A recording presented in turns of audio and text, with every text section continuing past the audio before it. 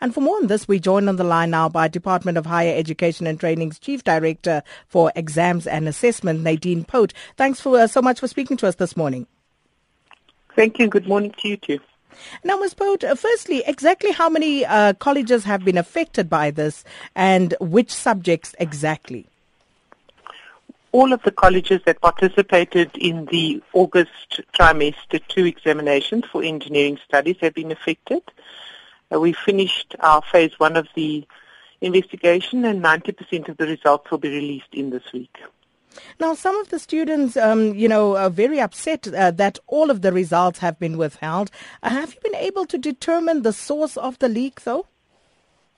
Not at this stage. The pictures that we've received on WhatsApp are photocopies or photographs, and they're not original. It's not an original question paper. That's as much as we've been able to ascertain.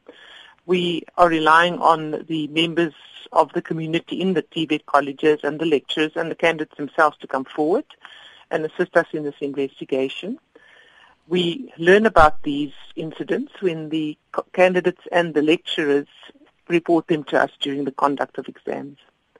And when we do see that happening at a center, we immediately dispatch a team to go and investigate.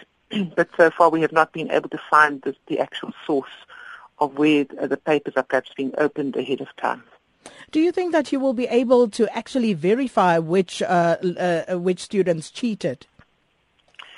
Yes, we are now going to undertake an audit of the remaining 10%, which will give us a clear indication as we audit the scripts as to the nature of the responses provided are quite insightful to help determine where a candidate has been dishonest or not.